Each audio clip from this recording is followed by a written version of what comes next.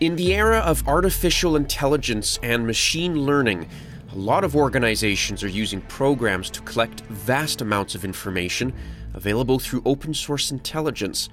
But automation has its downsides. Is this the right data? Is it biased? How could it be biased? How could I check it for bias? Justin Seitz is a cybersecurity consultant and creator of the Hunchly app. He's been combing through OSINT for years as part of security investigations.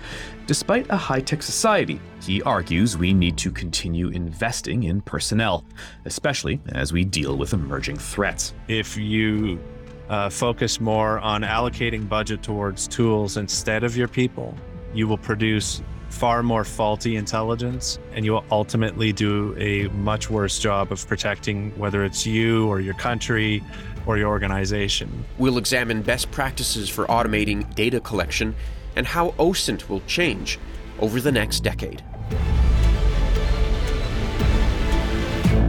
Hi there, I'm Tristan Field-Jones, joined by MJ Benise this week. MJ, it's always a pleasure to have you along. Well, thanks very much, Tristan. I'm excited to be here. And of course, you're listening to SitRep, a podcast powered by Samdesk. And MJ, this week we have a really interesting guest talking about a topic that may not be top of mind for a lot of security practitioners, but it certainly relates to, the future of intelligence, of data gathering, and how a lot of that is going to change over the next decade, and certainly over the short-term period, you're going to start to see some pretty significant changes in these areas. Right. So our guest is Justin Seitz. He is the founder of an app called Hunchly, which basically is an OSINT tool that I've used before, and it creates case files based upon website traffic and where you go, and just your investigation sort of gets compiled into a beautiful little package for you. But we're going to move beyond the app, and we're going to discuss really the future of OSINT in general, or for those of you who are uninitiated, open source intelligence, and how OSINT practitioners and investigators have to comb through a whole bunch of data, some of it being useful, a lot of it completely useless. So how can we utilize automation, and how can we utilize AI to bolster our investigations? How can we use these tools to basically help the human practitioner work more efficiently and work more effectively when doing open source intelligence gathering? Okay, well, without further ado, we will allow Justin to introduce himself. So I have a background in cybersecurity, spent a number of years kind of working on the pointy tip of the spear, working in offensive security. As part of doing that work, open source intelligence was kind of part of what we did on some engagements, but I found myself more and more drawn towards that end of things instead of writing exploit code or reverse engineering stuff, penetration testing. So in 2015, started a company along with my wife and started to focus solely on open source intelligence, developing training, and also building tools around it, which is where Hunchly came from, our flagship product. I want to just start, you started Hunchly, several years ago. You've been in the OSINT world for a while now. And I want to get to where OSINT is going to be, let's say, in a decade or 2 decades from now. I want to talk about how AI and automation will play a role in the future of OSINT and intelligence analysis. But what are the differences you've noticed just from when you started in the OSINT world to today, 2022? What are some of the big shifts or changes in how intelligence analysis occurs? I wouldn't be an expert on intelligence analysis specifically, but what I have seen shift in the last 7 to 10 years is that it's not necessarily as easy as it was to collect data in the same way. So this is for a variety of reasons. So anything from Instagram locking out their API, right? And that used to be an incredibly valuable source of intelligence and a great place to automate a lot of the collection that we were all doing.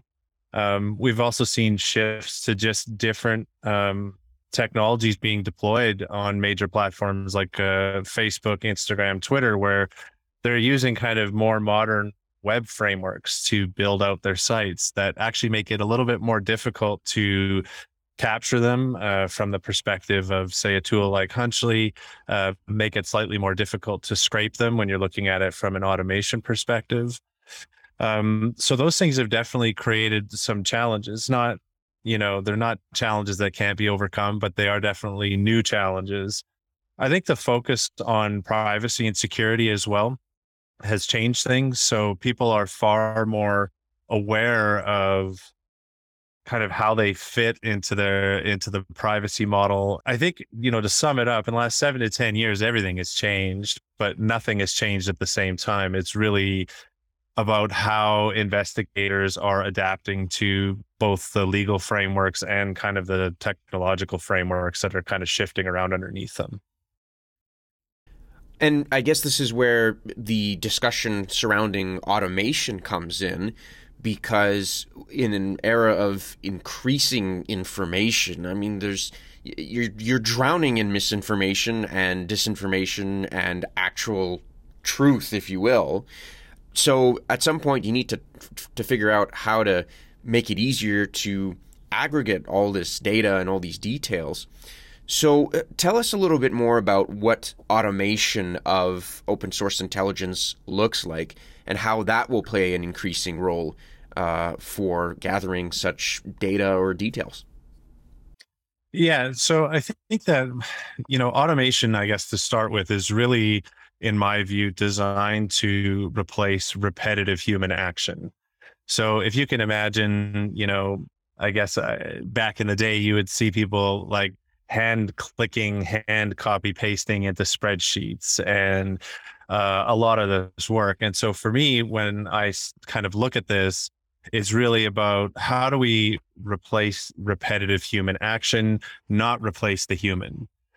Which I think is like a common kind of misconstrued idea around automation, is that, oh, well, this is actually going to replace a human investigator, which is not really what it's there to do.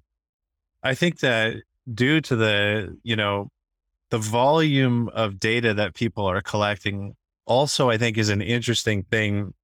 In a lot of cases, kind of boiling the ocean is not that effective. Right. It is not an effective technique to simply vacuum up half the internet and then, start to sift through it. So I think that a lot of folks that I have spoke with over the years, I think that's kind of where they start, which is I want to like suck up all of this data and then I want to make sense of it later without really first thinking about what is good data, what is the actual useful, valuable things that you are looking at manually, meaning while you're browsing, while you're report writing, while you're doing things that involve you kind of scoring the value or kind of the how reliable a source is.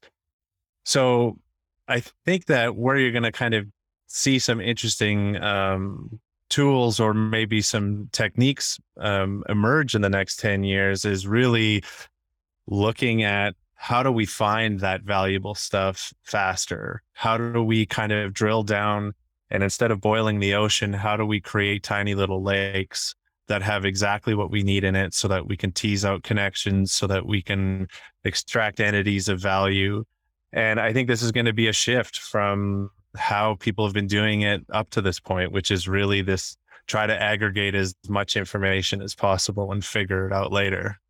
We've seen this sort of significant uptick in people practicing OSINT, new people getting into OSINT as a sort of, I guess, starting off as a side hustle just for interest, and then it becomes something bigger. And really the internet and obviously social media and all that has played a big role in this.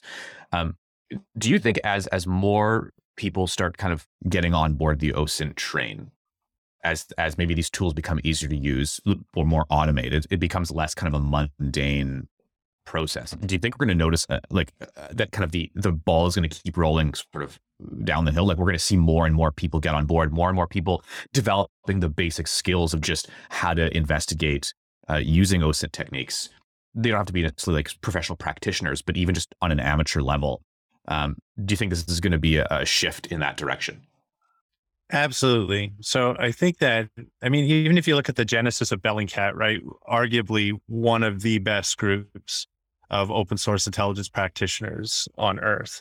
And I mean, Elliot started it as a hobby, as a blog, right? And I think that when you kind of look at how Bellingcat was formed, when you look at how Web Sleuths has really been this kind of quiet cornerstone of OSINT living off in the internet solving cases. And then you kind of even look at how Netflix has popularized OSINT, right? So I think that a lot of that is kind of popularizing the fact that armchair sleuths are actually quite effective. You don't need a degree. There's no certification body in OSINT like there is in cybersecurity or other places. And I do think that there's going to be more and more people who are going to, either through interest, so that might be human rights, it might be climate or whatever it is, that they're slowly going to start wanting to learn how to do better research. Or often in a lot of kind of the victim advocacy work that I do, it's victims of crime who are kind of not getting the support from law enforcement sometimes. Maybe there's not even legislative support or laws around things that have happened to them. Or you have situations where they just don't simply have any type of investigative support. And so they start doing it on their own, and they start learning and teaching themselves to help further their own cases along, or at least to help feel like somebody's doing something. And that somebody is themselves. But I think it's one of those things where, because this whole kind of OSINT used to be kind of a technical term almost, even though it's really misused a lot. And now it's kind of become more of something that lots of people understand what it is, what it means. And I think that's going to continue. And I think it's amazing because I've seen some of the absolute best research come out from amateurs, or, people who don't have 100,000 followers on Twitter. And I hope that continues, and I think it will. What are the dangers of automation, especially for something like open source intelligence? I mean, it's really difficult to kind of sort through all that information. So obviously, like you said, we're trying to replace not the human, but sort of the mundane actions done by humans. But having said that, though, automation, I would think anyway, might pose the risk of not getting the information you want, or maybe getting the wrong information. How do you see that evolving, Justin? Yeah, I think like the danger of automation is really when you fundamentally don't understand what your automation is doing, right? So, and what I mean by that is really, if you just kind of write code that goes out and starts aggressively mining a particular source or scraping a particular website, whatever it might be, even things like timing, how aggressively you are retrieving that information, you could end up in legal trouble. What you do with the data afterwards, depending on your jurisdiction. For example, if you are governed by GDPR, you cannot just simply go out and vacuum up everybody's, or even an individual's, social media and then store it somewhere, right? So it's not something that's actually permitted under those terms. So I think that the big danger is really where people can get into situations that they don't fundamentally understand what's going on from a manual perspective. They didn't actually go through the process of kind of doing the point and click 10 times in a row to validate, okay, I understand what I'm collecting and what I'm doing with it.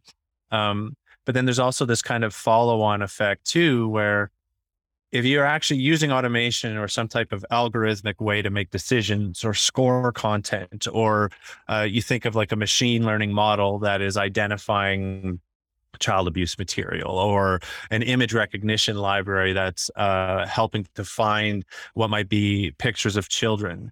You also have to like take into account a whole bunch of other cultural biases, right? So for example, I'm a straight white guy. How I approach a problem algorithmically is going to inherently include that bias, right? So what we've seen is that automated systems and classification systems and photo recognition systems that are being deployed actually are taking this bias and carrying it forward into those algorithms, which means you can have higher likelihoods of non-Caucasian people being detected in crime scenes. You can have all kinds of weird racial and other effects that can happen simply because who wrote the algorithm or the automation dictates what bias is going to be inside of it. So I think there's a few dangers around over aggressive or not understanding what your automation itself is doing. And I think that can also be coupled with all kinds of cultural and racial biases that can make their way into that code, where the automation on the other side, which is like classification and applying those AI and machine learning models, can really create problems if you're doing analysis over top of that. Like humans are actually interpreting those results. And it's not, if you buy a commercial product that does this classification work, you have no ability to actually know what kind of biases are inside of that black box. So now you're doing analytical work over top of it, and you don't actually really understand that the data you're looking at is actually tainted by bias. Well, and that brings up the risk too, where if you're using these programs to, again, sort through all this stuff, and it doesn't even need to be for law enforcement or for specific investigations, because, you know, a lot of the organizations and the folks we've previously spoken to on this podcast use OSINT for a variety of methods. We spoke with someone from Amnesty International several months ago who talked about how, you know, they were using OSINT to identify war crimes in Ukraine as just one of many examples. But, you know, the danger here, based off what you're describing, Justin, is that if this information is collected automatically, and if the program is written with a certain cultural perspective or certain biases in mind, and then you start sharing that with other people, now you're just adding more now you're adding more junk, if you will, to the misinformation problem.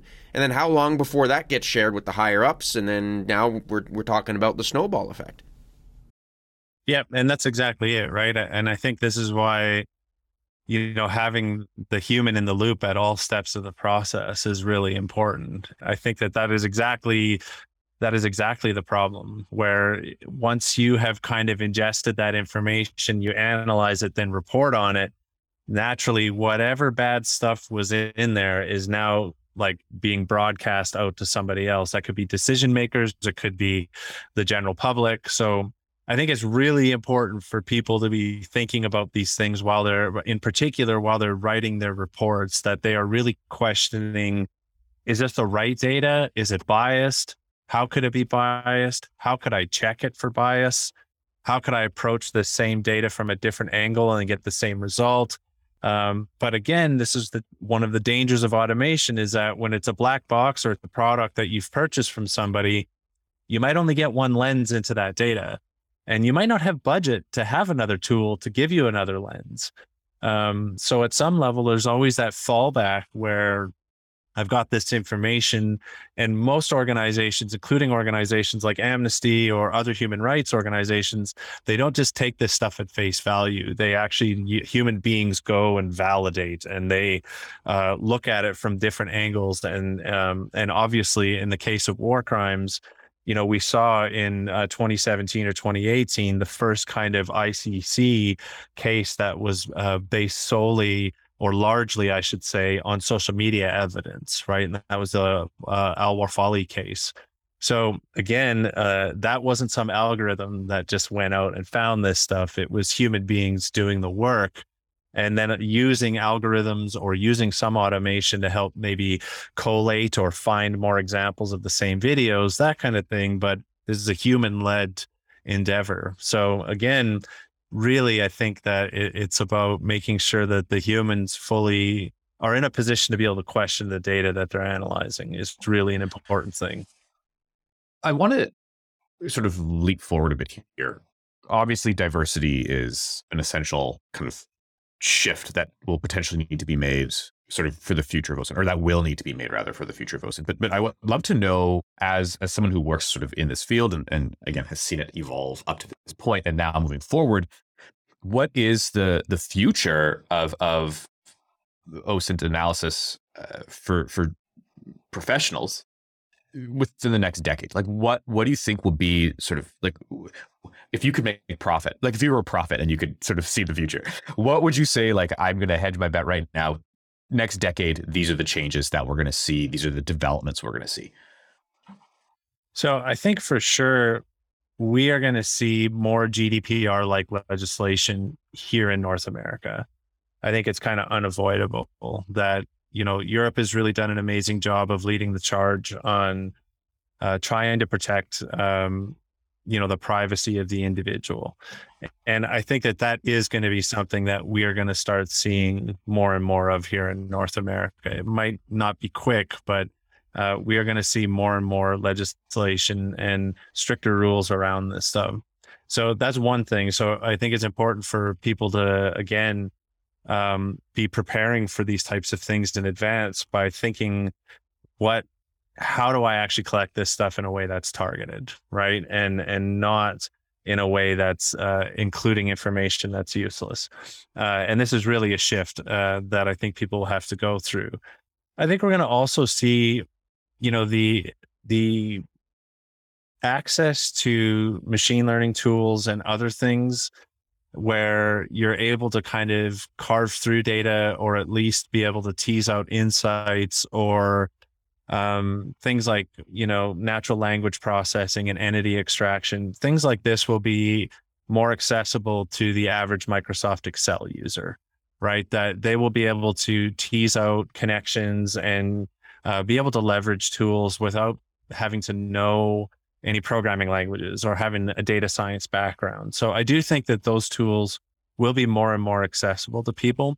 And I do think that what I've seen over time is definitely people are more willing to engage in learning how to write code. Sometimes it's as simple as like combining 10 different documents into one. There's really a whole bunch of ways that we lose time as investigators that really have nothing to do with investigation. It has to do with like collating or collecting stuff that you already have, or, just automating processes that are mundane, but don't involve automating the actual collection process. So I do think that in the next 10 years, we're going to see more and more of that. There will be more of a focus on learning how to write code and being able to develop even simple tools for the average investigator. There's so many OSINT investigators now. Everyone can do this. As it gets easier and easier as time goes on, like, what's going to be the reaction from sort of the other side that is trying to sort of skirt the law or skirt the rules or skirt human rights or skirt justice itself? Like, how is that going to be the pushback, I suppose, when the vast majority of us know how to do this work? I guess from my background in offensive security, it was always us on the offensive side and the defensive side, and we would come up with a new technique. They would come up with something that mitigated it. Then we would adjust, and then they would go back.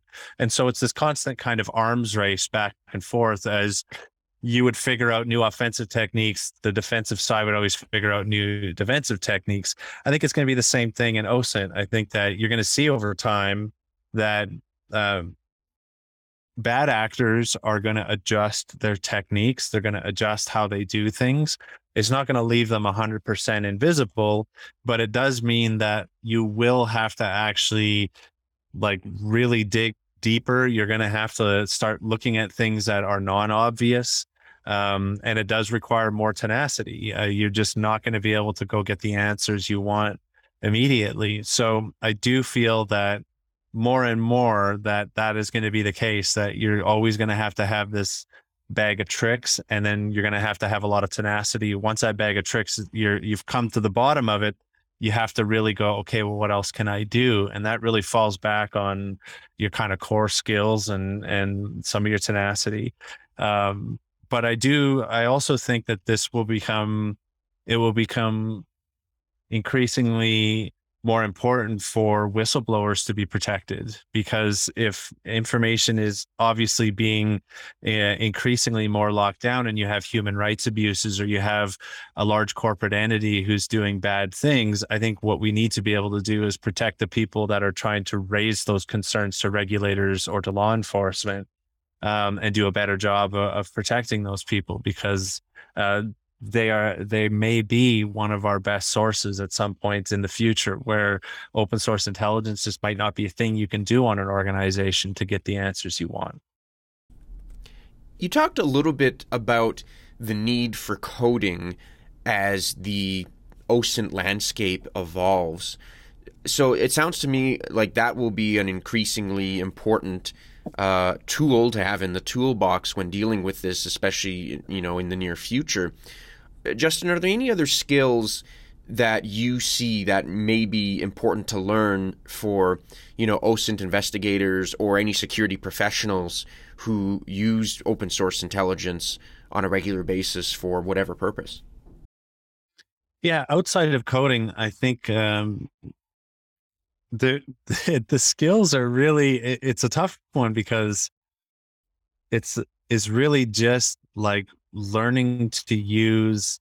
It really is as simple as learning to kind of draw connections, and learning to use even simple tools like Google to find the information that you want. So the barrier to entry is quite low, but it's not a matter of, I don't think it's really a matter of like you need specific advanced technical training or anything like that. Quite often, somebody with a very little technical skill, but knowing how to use Google, knowing how to take good notes, right? Something that journalists are incredibly good at, but the average person really doesn't realize that your notes are this entire knowledge graph that you need to be able to walk through, and will help kind of form up timelines and other stuff like that. And, good search technique and good note taking, actually, with a little bit of energy, tenacity, will take someone quite a long ways in an investigation. And this is really where you see those armchair sleuths that have cracked cases and stuff. It's nothing fancy. It's just good notes, good documentation, and being able to know how to use Google. Really, like these are the fundamental things that can really get a lot of wins for you. Yeah, in journalism we call it gumshoeing, right? It's just you just have to gumshoe it, and that's it. Yep. Yeah. So I guess as things automate and as machine learning sort of helps make things easier, at the end of the day, if you're within security or crisis management or an NGO or whatever, you just need people who are just kind of just good at gumshoeing. At the end of the day, like, technology will never be able to keep up, let's say, like technology will never replace just the ability to gumshoe. Never. No. And I mean, that's what really we focus on at our company, right? Is the fact that our technology is designed to stay out of the way. So, which is unusual for a product, right? Because most of the time you want your products front and center. But our product is actually designed to stay out of the way, because we want the human being to do their thing. We know that that's where all of the investigative horsepower is, in that human being.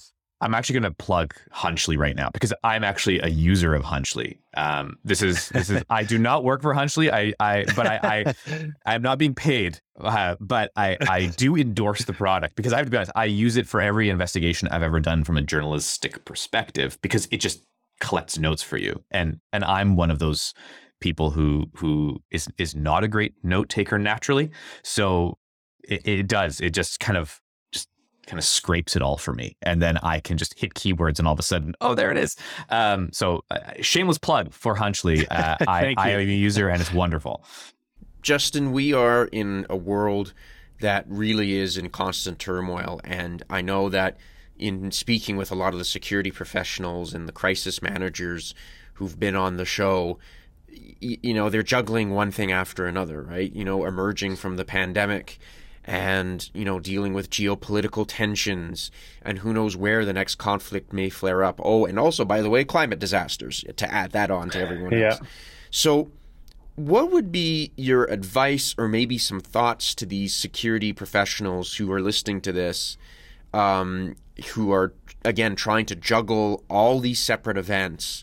How should they incorporate this into their security plans or security training?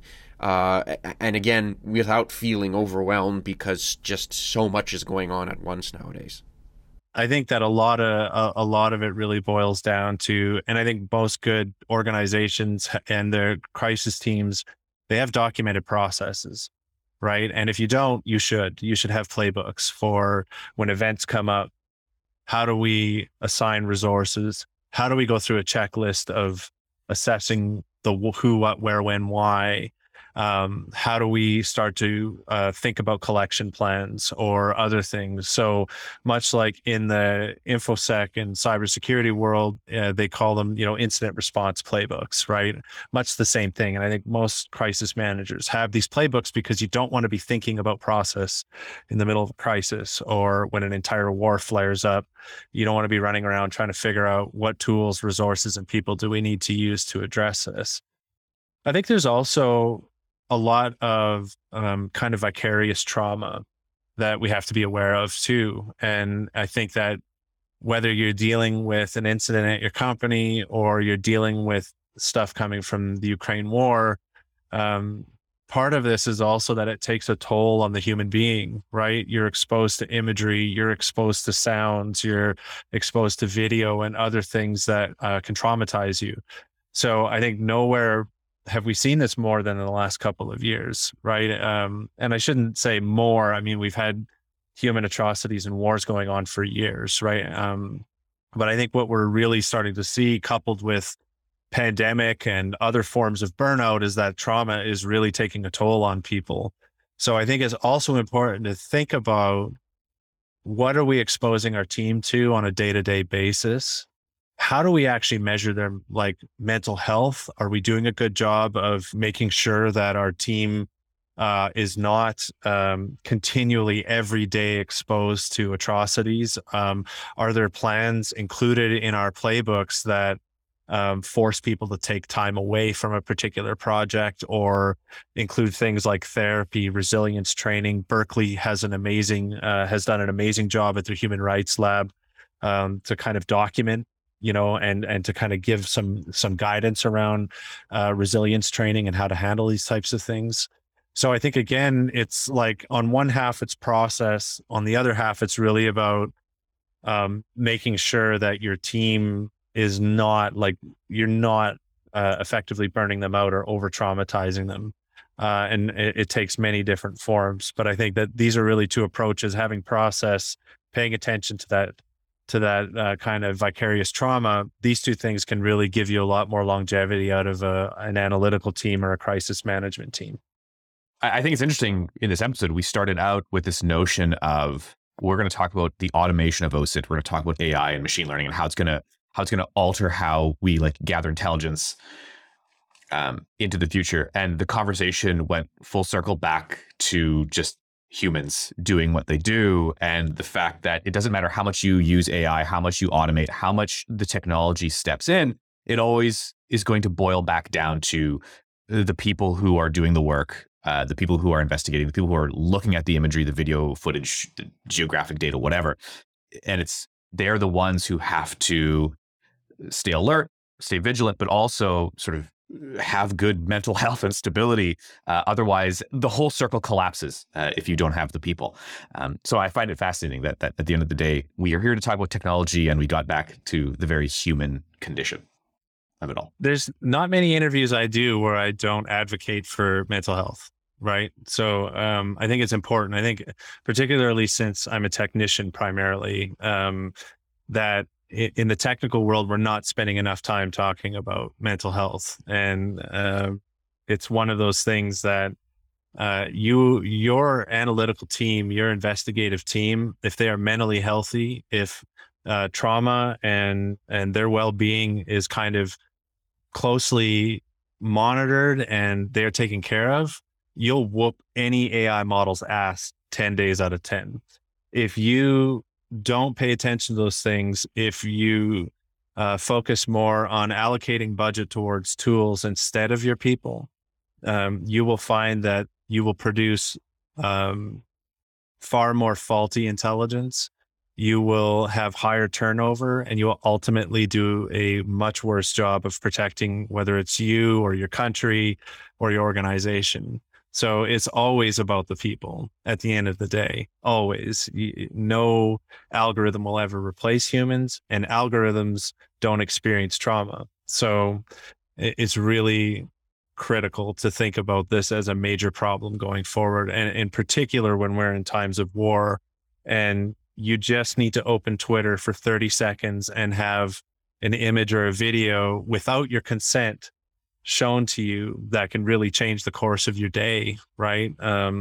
And I think it's really, particularly if you have teams that are specifically out there hunting through this stuff, or you literally all you do all day is chase down crisis after crisis, whoever leads that team needs to pay attention to that, because it will absolutely impact the quality of the work. And naturally, it will do serious harm to your team if it's not kind of closely watched.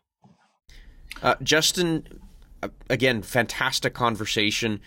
Where can people go if they want to find out more about you, or if they want to get more information about the automation of OSINT and kind of how that intelligence is evolving? I mean, feel free to plug whichever website or wherever you want people to find out more about you. Yeah, you can find me on Twitter. I'm JMS_DOT_PY. So throwback to my heavy Python coding days. And yeah, you can check out Hunchley at hunch.ly. Justin Seitz is a cybersecurity consultant and creator of the Hunchley app, joining us on SITREP. I'm Tristan Field-Jones, and MJ Banias, it is always a pleasure to have you along. Thank you very much, Tristan, for having me on today's show. And thank you to all of you, our listeners, who have tuned in for this episode of the podcast. If you'd like to get in touch with us at the SITREP, you can shoot us an email. It is sitrep@samdesk.io. And you can also take a look at our social media feeds on Twitter, on LinkedIn. Just look up SamDesk, all one word. Until next time, stay safe out there.